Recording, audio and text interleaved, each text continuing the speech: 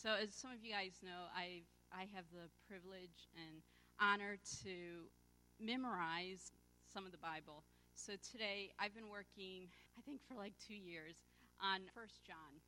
I'm almost done. Not quite. I was hoping to get it done, but I'm a very slow memorizer, very slow. And memorizing is not my thing. I'm just persistent and stubborn. So it gets memorized eventually. So I'm going to get as far as I can through 1 John. Lord willing, I'll be able to enter the last chapter. That's my goal. But we'll see. Let's hear 1 John. That which was from the beginning, which we have heard, which we have seen with our eyes, which we have looked at and our hands have touched. This we proclaim concerning the word of life. The life appeared, we have seen it and testified to it, and proclaimed to you the eternal life which was with the Father and has appeared to us. We proclaim what we have seen and heard, so that you also may have fellowship with him.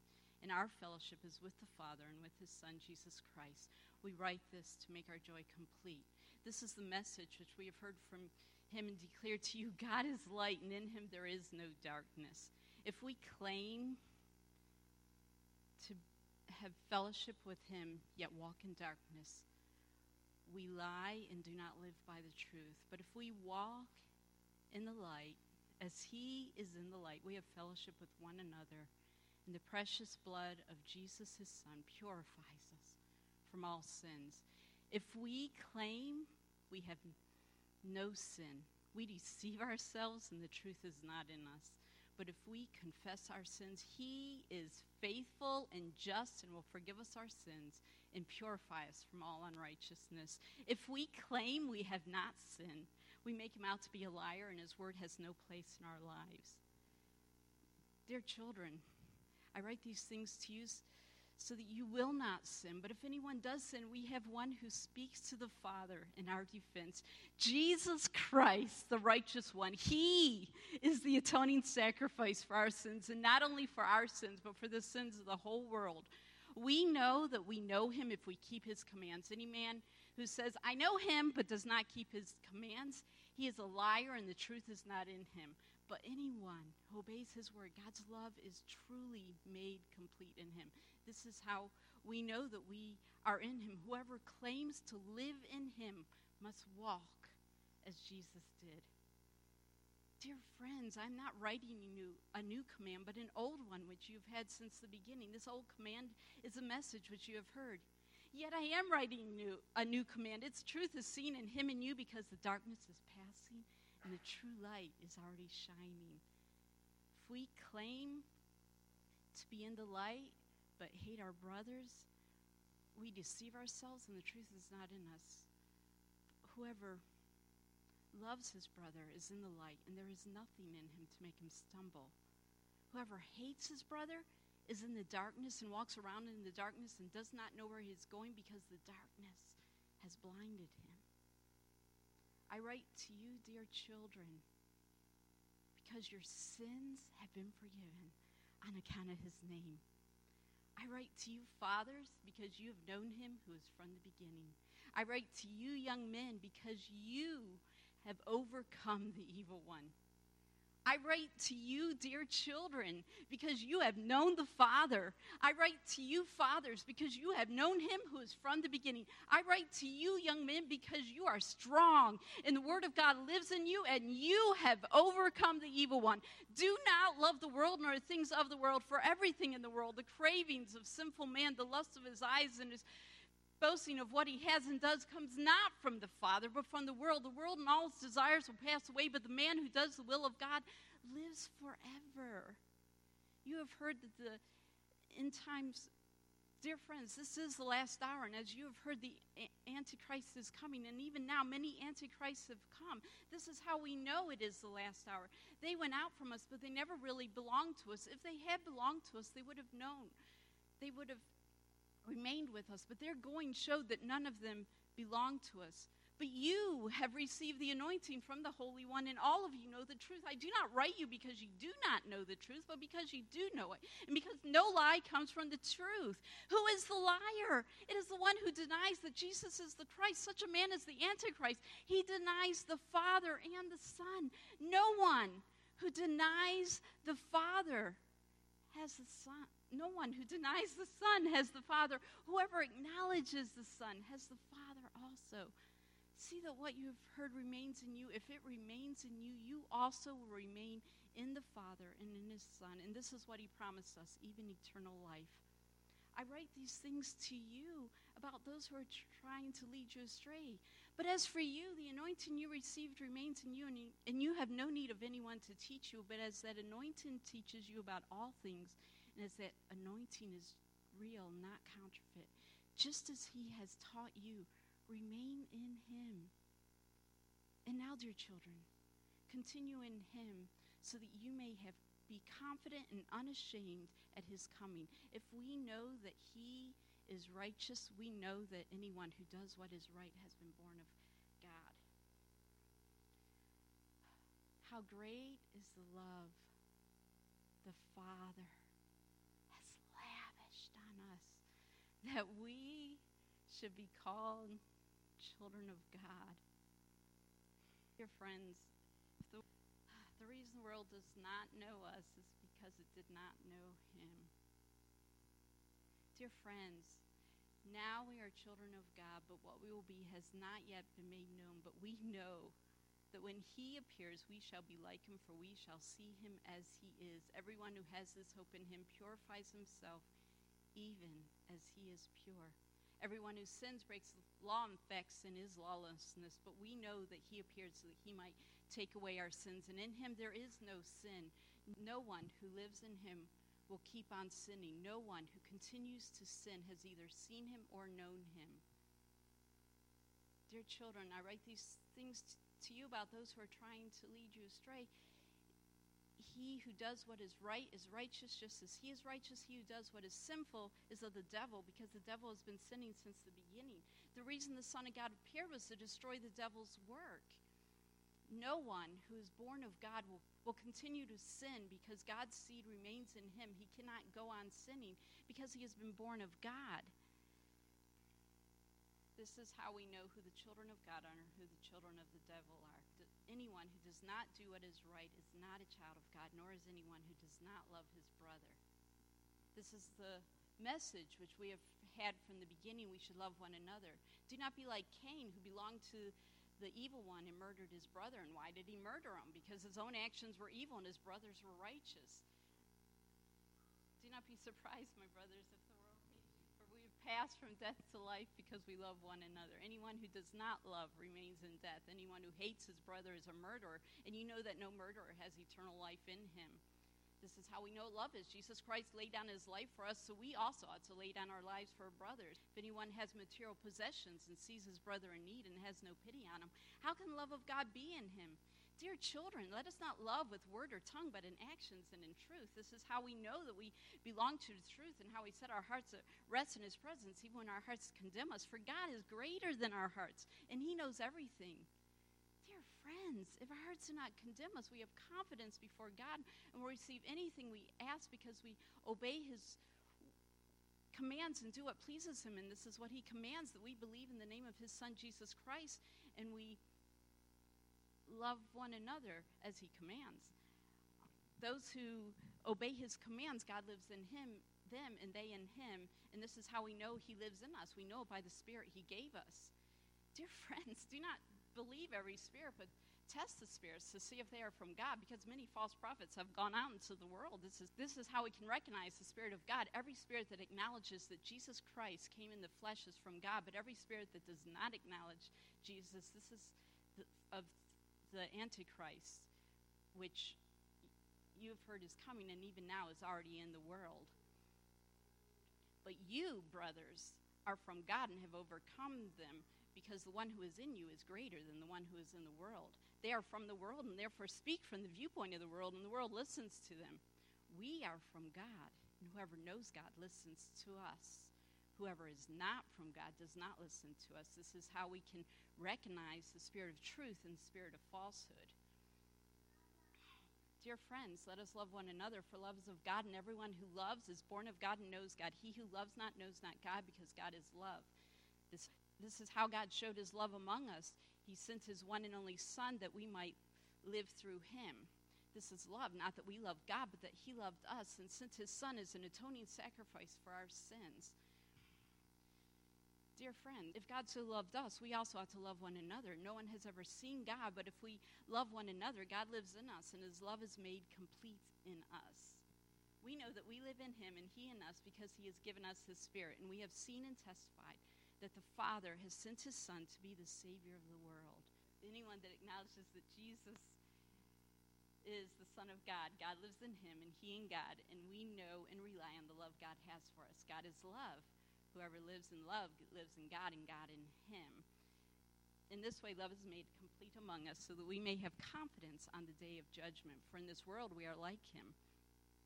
There is no fear in love, but perfect love drives out fear, because fear has to do with punishment. The one who fears is not made perfect in love. We love because he first loved us. Anyone who says, I love him, but hates his brother is a liar. For if he cannot love his brother whom he has seen, he cannot love God whom he has not seen. And he has given us this command: whoever loves God must also love his brother. Everyone who believes that Jesus is the Christ is born of God, and everyone who loves the Father loves his child as well. This is how we know that we love the children of God, by obeying God and carrying out his commands. This is love for God, that we obey his commands. And his commands are not burdensome, for everyone born of God overcomes the world. This is the victory that has overcome the world, even our faith. Who is it that overcomes the world? Only he who believes that Jesus is the Son of God. This is the one who came by water and blood, Jesus Christ. He did not come by water only, but by water and blood. And the Spirit testifies, and the Spirit is truth. There are three that testify: the Spirit, the water, and the blood. And the three are in agreement. We accept man's testimony, but the testimony of God is greater, because this is the testimony that God has given about the Son of God. If we believe in the Son of God, the testimony lives in us.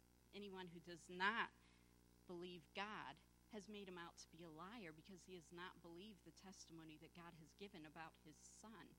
And this is the testimony. God has given us eternal life, and this life is in his Son. He who has the Son has life. He who does not have the Son of God does not have life. I write these things to you who believe in the name of the Son of God, so that you may know that you have eternal life. This is the confidence that we have in approaching God, that we may ask whatever we ask according to his will. He hears us.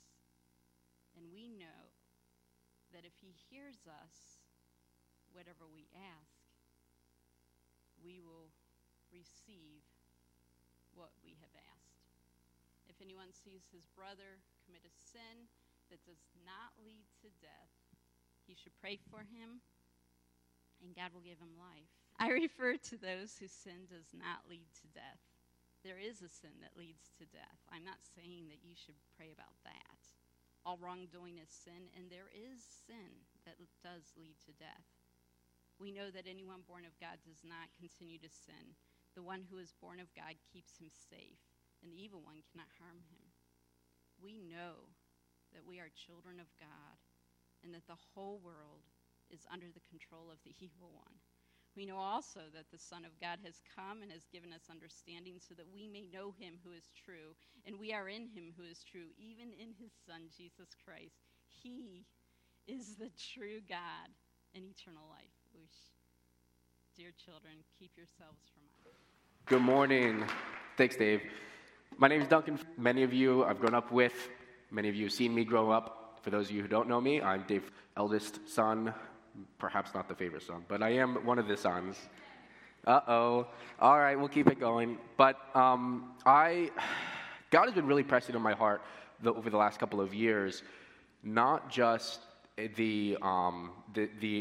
not just absorbing the Scripture and reading the Scripture and being in the Scripture, but letting the Scripture actually lead my life and direct my life. Like there's a twofold side to it, and I've been really trying to explore this concept of this. You read Scripture to have an inward growth, but then you need to be able to express Scripture to see it come out in your life.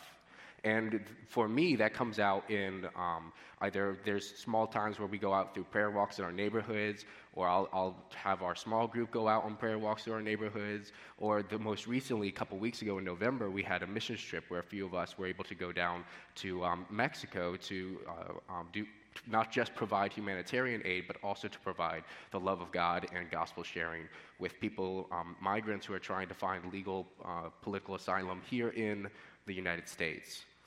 So I wanted to share about that trip, but first I think what would be beneficial is to share a little bit of context of what led to that trip, what we're experiencing, and then at the end, there's a few ways that our church, Evergreen Community Church in Virginia, is finding here's how we can be partnering and keeping things going, not just in Mexico, but here, there in Virginia. And I think you, if you have a heart for it too, could be doing the same thing here in Maryland. So I have a few ideas I want to share with you at the end. But this started, this particular interest in Mexico started in Faith Walkers last year. So how many people have gone to Faith Walkers before?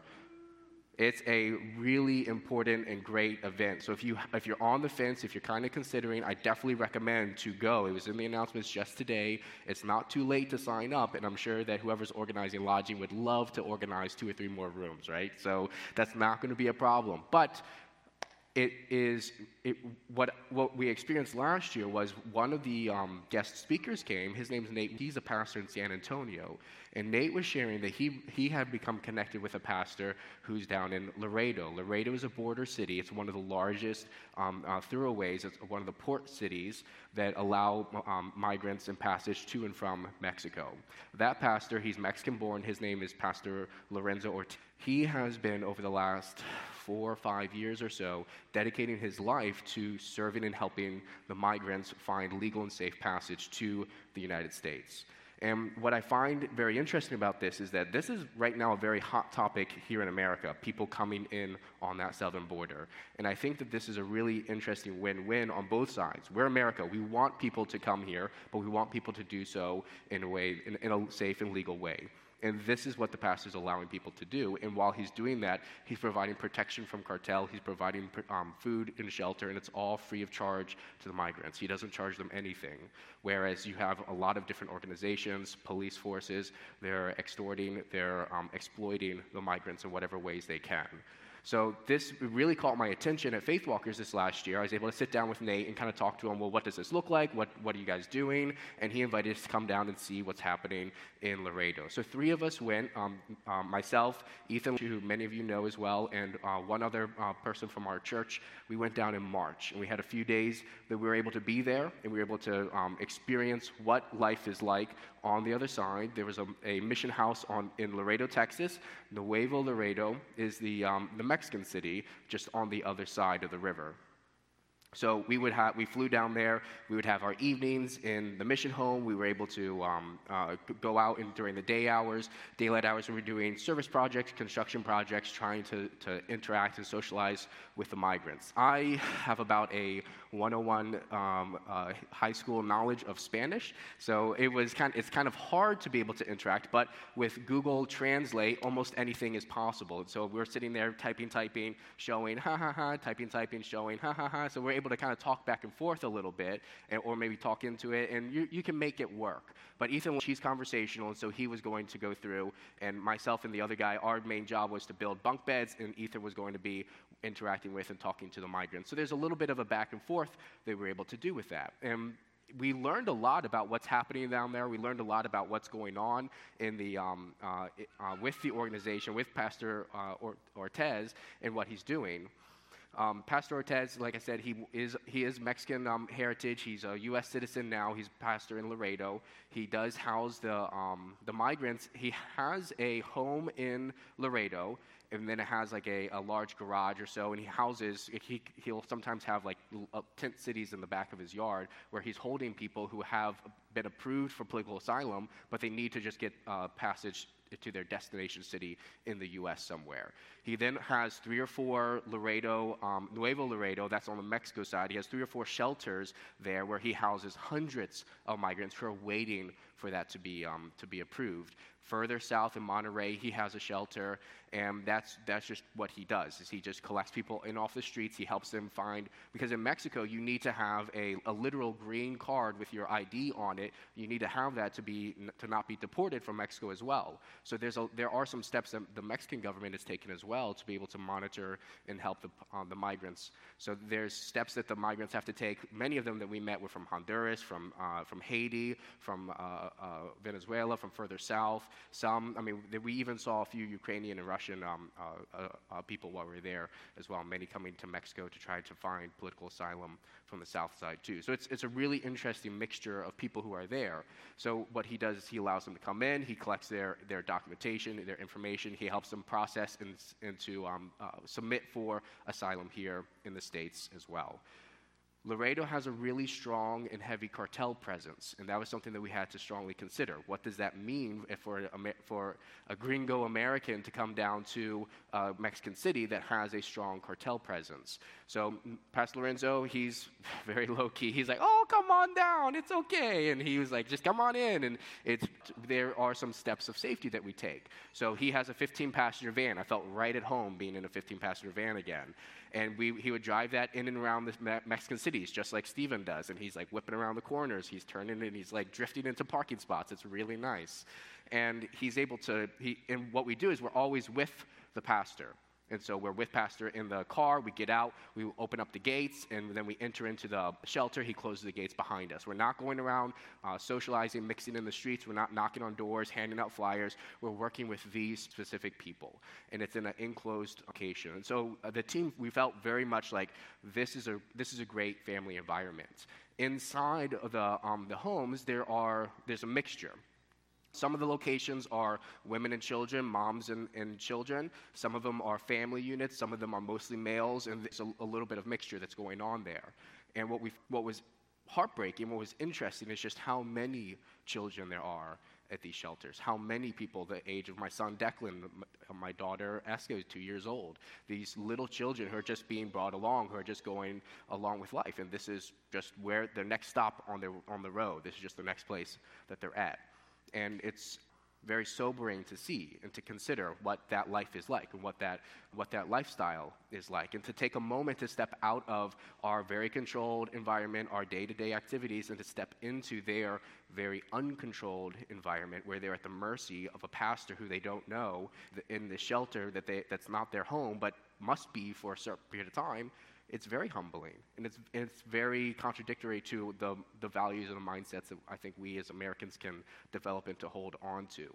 And what the pastor was affirming to us over and over and over again was just to see some Americans in these shelters with them, the migrants, was very encouraging to them and was very uplifting to them. And it showed, wow, there are people who care. There are people who are willing to take their time. There are people who are welcoming us to Estados Unidos, to the United States. So that was it's very interesting, just the opportunities and the mindsets that the migrants they have there. So the cartel presence is real. One of the shelters actually happened to be next to a supply center of one of the head cartel organizations in the city. And Pastor Lorenzo has gone out of his way to build a positive relationship with the cartel, as much as one may be able to do so. And there's a really interesting dynamic where the cartel are the ones who are extorting the migrants. They're taking their money, they're taking their resources. But once they take it, they don't really want to mess or care about them that much. And so they actually respect the Pastor Lorenzo, for helping them, those who have nothing. And they know that the migrants in his shelters have nothing because they took it all. And there's a really interesting dynamic where Pastor Lorenzo almost commands respect in the eyes of the cartel, where if they're going up and down the highway and there's a cartel checkpoint, where yes, the cartels have checkpoints where they stop vehicles and they frisk vehicles and they check up and down and make sure that they allow you into their city. That happens in Mexico. That happens in Monterrey, I-35 South. That happens in that area. Pastor Lorenzo, the cars in front of him will be checked. The cars behind him will be checked. They roll down the window. They see that it's Pastor Ortez. They nod, and they let him go. It's a really interesting dynamic that he's created with these cartels. And so the team there, we felt moderately safe being with the pastor because we understood the dynamic and the respect that he commanded with them. So there was a lot that we learned. His daughter works with him, his son-in-law partners, both Pastor Ortez and his son-in-law, Jezreel, they both had separate construction jobs. They quit. They left them behind a few years ago to be able to work full-time with the migrants. They rely solely on donations that come in. They don't earn anything from the ministry. They don't charge anything from the migrants. So they supply the migrants' needs. They supply for their own needs through donations that come in. And I've seen their homes. I've seen the vehicles they drive. They're not driving luxury vehicles by any means. They're not living in large 24,000 square foot or 2,400 square foot homes with a basement underneath. They're living a life that's service focused. That's others focused, and you could tell, you see that in their life, and you could see that in their passion. So after the trip, we were very excited to bring all of that information back and to be able to share that with our church, to be able to say, hey, let's put together a larger group. Let's go again. They have a really great system. They have a really great formula. There's a really great missionary home that we can stay at in the evening. We can have our food provided for, and I think we can do all of this for less than $1,000 a person, which for a missions trip, usually you're looking to 2 to 3 times that to go to out-of-country opportunities like that. And that was for a week that we were able to do this. So we were excited for the opportunity. We were excited for how close this is at home. One of our Sika pastors, his name's Robbie Michter, he refers to moments like this as a kairos moment. Kairos is a Greek word. It means it's usually in reference to time or in the reference to weather, and it's a unique opportunity. A kairos moment it's as fleeting as the weather is. It's here and then it's gone, and that is what we are seeing at our southern border. We're seeing a kairos moment where nobody really knows what to do with the millions of people who are down there. The cartel know exactly what to do. People who are looking to exploit, they know exactly what to do. But the Christians are at a loss. How do we find this balance? And God calls us to love these people, to serve these people, to share the gospel with these people. Many of these people come from a Catholic background, but many of them do not know Christ in a meaningful way. Many of them want to be taught. While we were there, we had the opportunity to lead Bible times, to lead gospel presentations, to be able to pray for these people. And you just walk up to them and you say, hey, we would like to pray. And they would bring the whole complex over. They gather the whole shelter up just so that we could pray over these people because they're so hungry for the Word of God. And it is again, that's humbling to see the desire that they have. They have nothing but everybody has a cell phone, and so you can see kids watching videos or YouTubes, but they'll turn it off and they'll set it aside so that they can pray with you, so that they can hear a gospel presentation, so that we can read a Bible story with them. So we were very excited as a church. What can we do next? When can we go back? So we planned a trip for fall. It was this past November, a couple weeks ago. Well, as we were planning it over the summer, we learned that there was a cartel change in leadership first. We learned that had happened. And usually that does not happen in a very peaceful, orderly manner, but that happens with a lot of explosions and bullets. We learned that happened in Nuevo Laredo. A few weeks later, Pastor Lorenzo was abducted by the cartel. He was held hostage by them for 3 days.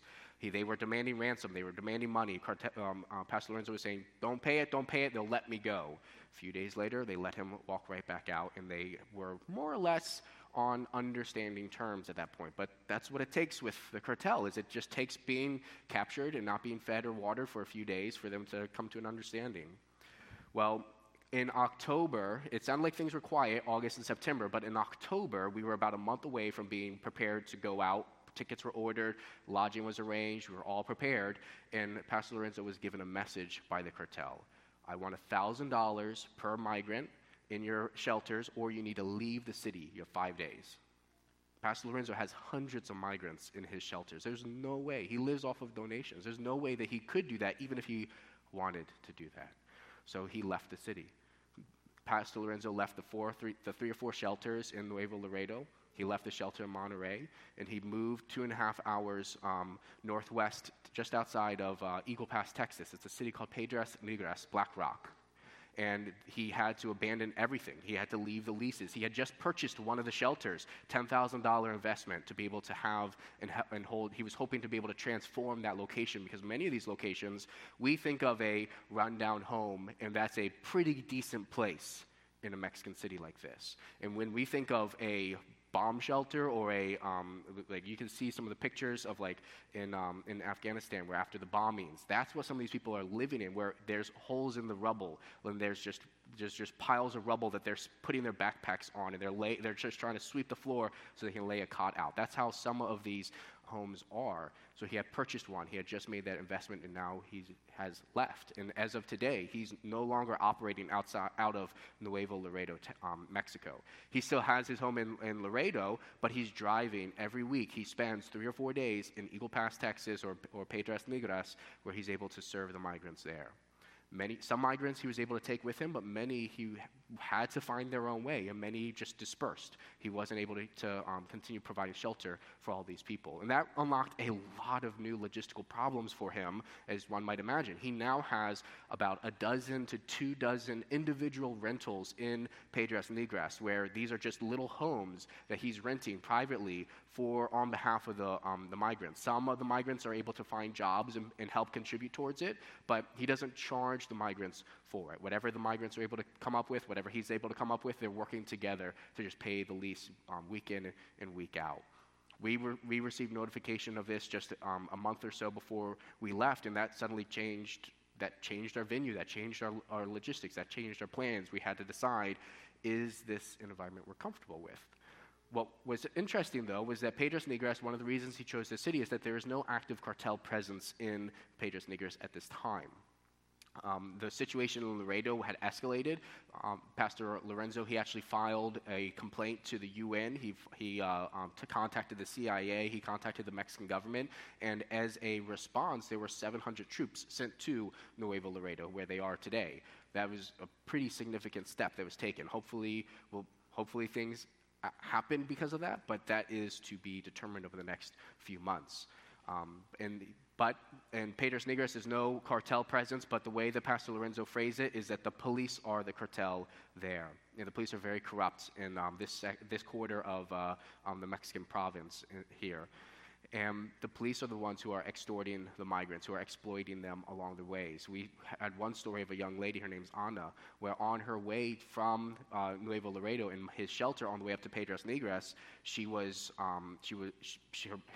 a 3-year-old daughter, same age as Declan, and she was riding a bus going up. They stopped the bus. They checked everybody. They checked all the papers. She had the papers, but they recognized that she was in a migrant status, even though she's actually Mexican-born citizen. They took all of her money. They sexually assaulted her, and then they put her back on the bus, and they said, okay, you can go. She had nothing left after that, except for her cell phone, her documents, and her little girl. They sent her back up, and she was able to connect with Pastor Lorenzo. That was not cartel. That was police. That was in blue uniforms. That was with the badge on their breast right there, and they were able to do that. They have the power to do that on the highways. They have the power to do that in the cities, and we experienced that firsthand. We have some photos. In a minute, I'd like to be able to share a short video about our time in November in Piedras Negras, because we, as a team, there were 5 of us who went down. It was myself, Rebecca, my wife, Ethan, his wife, Danielle, Becca's sister, and Ed. And the 5 of us were able to go to Piedras Negras. Things changed where we no longer had a safe haven in Texas at a missionary home every evening. We actually lived day to day in the migrants' homes with the migrants. There was a duplex that we were staying in. I have a picture of it up here. And we were on either side of the duplex. Both duplexes were rented out. There's about 4 families on both sides, 20 or so migrants, and we were just popped right in there with them, which was a really cool experience. And I think that our time in November, even though it was very different from what we expected based off our time in Nuevo Laredo, it was better than what we were able to experience, because we were living life with the migrants. We were able to take off our American hat for the most part and we were sleeping in the same kinds of beds they were sleeping. We were eating the same food that they were eating. If we didn't go grocery shopping, then they may not have had food to be able to eat. And so we were able to help provide and to live life alongside of the migrants for the most part. And that was just an amazing experience. Becca's conversational in Spanish, Ethan's conversational, and so the two of them were able to have hours of conversation around a dinner table. You'll see a table that comes up, and you'll notice all the different people who are around this table. There's so many elbows pressed on it, so many phones tapping away on Google Translate, so many Bible pages that were opened on that table just in the week that we were there because of the hunger that people have for the gospel in that area. Because they know, many of them who do know Christ, they don't know how to learn, how to teach themselves. They don't know how to learn more. Those who don't know Christ, they're hungry because they see and they need that confidence. They need that partnership with God. So if you don't mind playing the video, this will show just a really great summary of what our time was like in November in Piedras Negras, and I'll add just a little commentary as we go for context.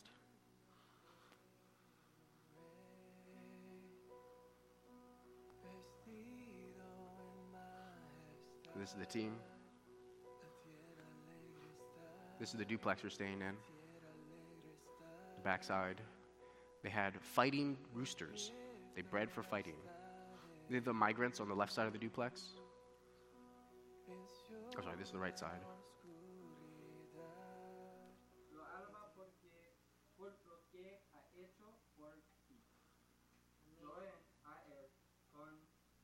Ethan leading in Spanish, morning devotional. This is that table.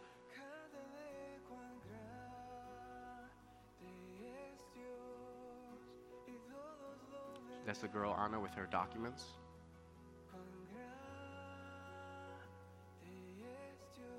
Sleeping quarters. Little girl resting. Prayer.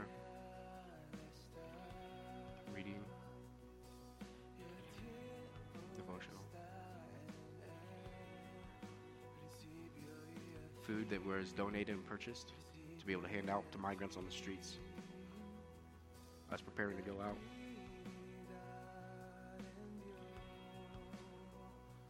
There are hundreds of migrants on the streets in Piedras Negras. This is an alleyway we saw where we were able to hand out first food to mother and children because we didn't know how much we had, and then we were able to hand out to the men and fathers afterwards.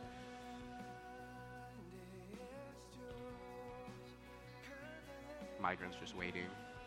This is a local church. They allow migrants to stay and sleep in the courtyard now and then. This is one of the shelters. Family, mostly Honduran, sleeping in the shelter. There's no ceiling. This is another shelter. You'll notice inside it's a large pool area. They are allowed to stay here, but whenever there's pool events, they have to disperse, and then they clean up the mess afterwards. On top of regular rent. This is a shelter, mostly Honduran and Haitian.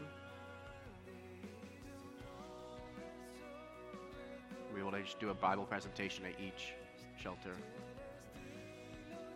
Living quarters.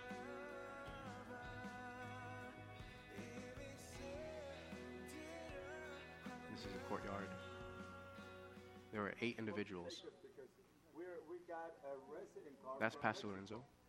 He said, I don't care if you have residence here. That paperwork is nothing for us. So we don't care what you have. You're an immigrant and you don't have no rights. That's the UN who we contacted.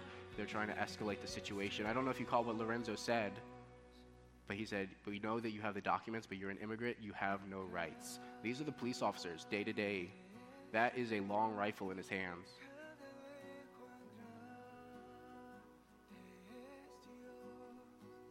These are the families. These 8 right here standing up, they were abducted, taken for 2 nights. Each of these groups we were able to pray over, we were able to share the gospel with, able to provide food for a couple weeks for. But that was it, just a couple weeks.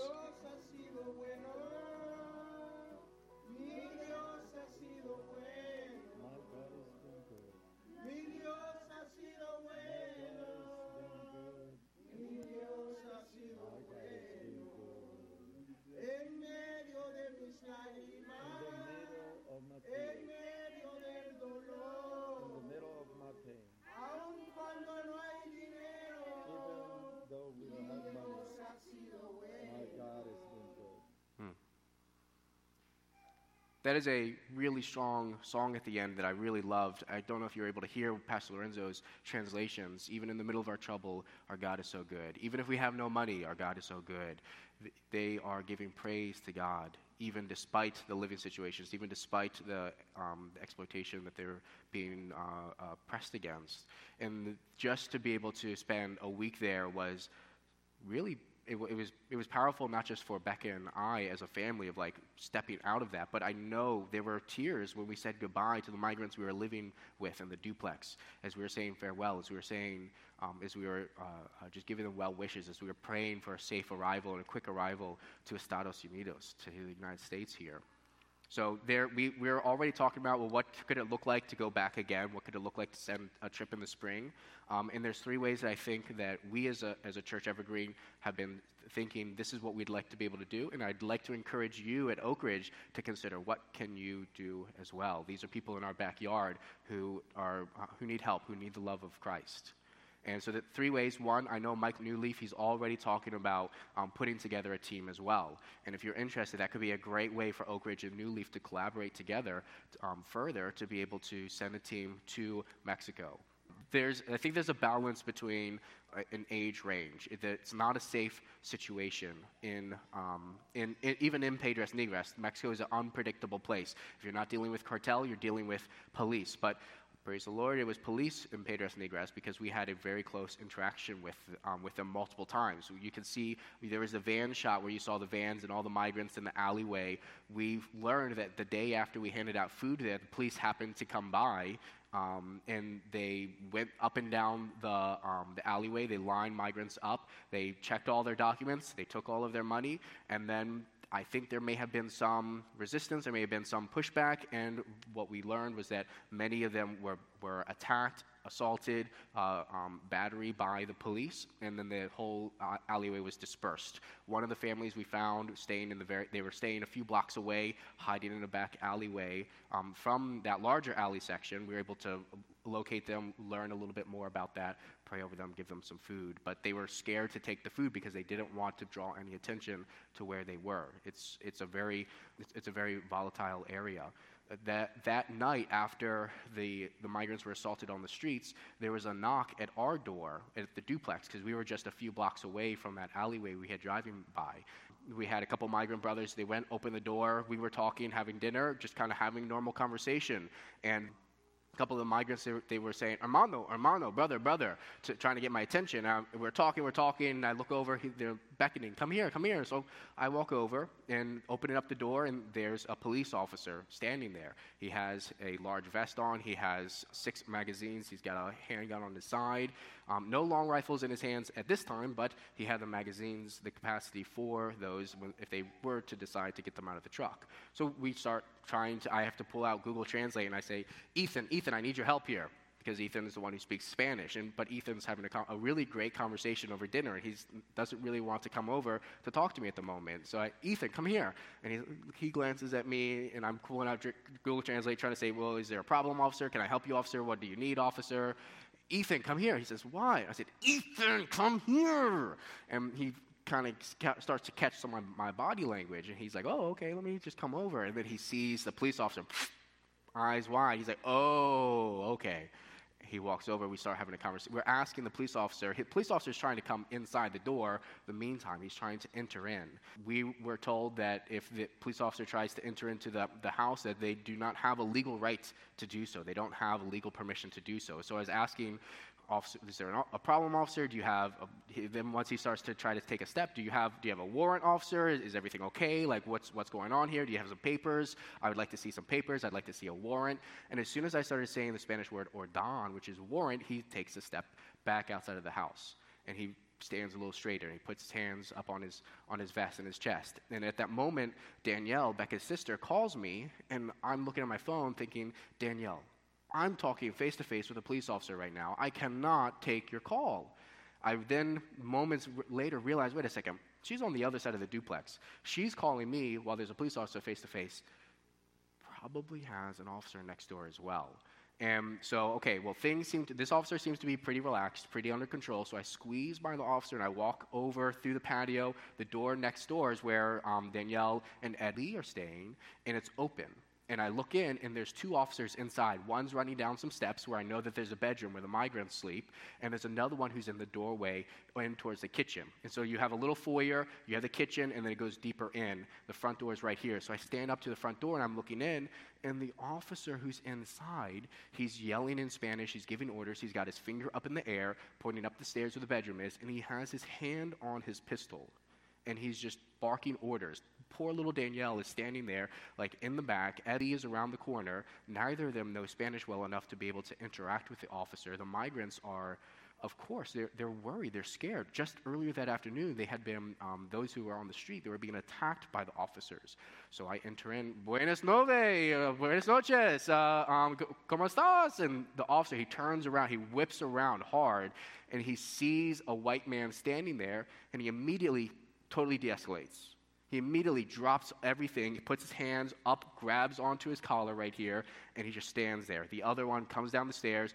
Both of them stand there. I'm at the front door, so I start to enter into the foyer, and they change positions with me. So there is an amazing opportunity as an American where just our status, just our position commands respect. The police do not want to interact with Americans because they want to keep doing shady things in the shade. But if anything were to happen to an American, that would totally bring light on the situation, and that ruins their revenue. That ruins their opportunity. So there is power. There is power in our position as an American. There's power in confidence through Christ. Things totally de-escalated after that. They both left. They both went into their pickup trucks. I was walking out there still asking, Ordan, ¿dónde está Ordan? Where's your warrant? Where's your warrant? Where is this? Where is that? They drove off, and then to this day, so far, 3 weeks later, they haven't come back to that house. So I'm trying to keep up with Pastor Lorenzo. I'm trying to find out, hey, how are things going? How are the other shelters?